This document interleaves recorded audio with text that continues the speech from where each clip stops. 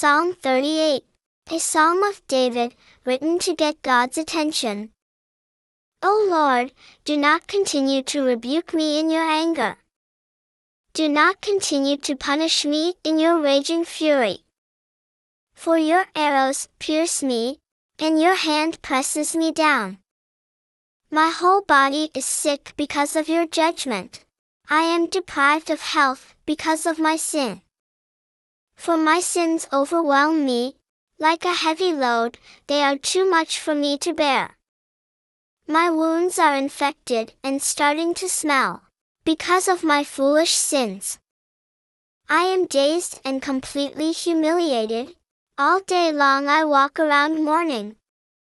For I am overcome with shame, and my whole body is sick.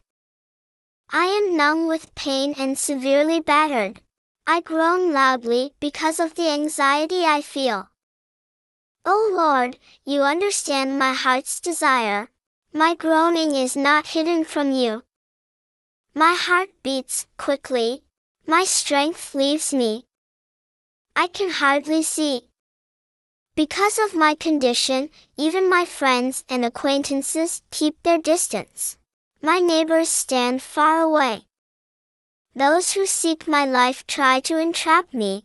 Those who want to harm me speak destructive words. All day long they say deceitful things. But I am like a deaf man, I hear nothing. I am like a mute who cannot speak.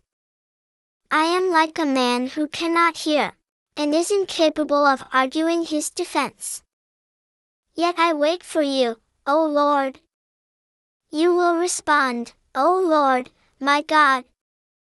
I have prayed for deliverance, because otherwise they will gloat over me. When my foot slips they will arrogantly taunt me. For I am about to stumble, and I am in constant pain. Yes, I confess my wrongdoing, and I am concerned about my sins. But those who are my enemies for no reason are numerous. Those who hate me without cause outnumber me. They repay me evil for the good I have done. Though I have tried to do good to them, they hurl accusations at me. Do not abandon me, O Lord. My God, do not remain far away from me. Hurry and help me, O Lord, my deliverer.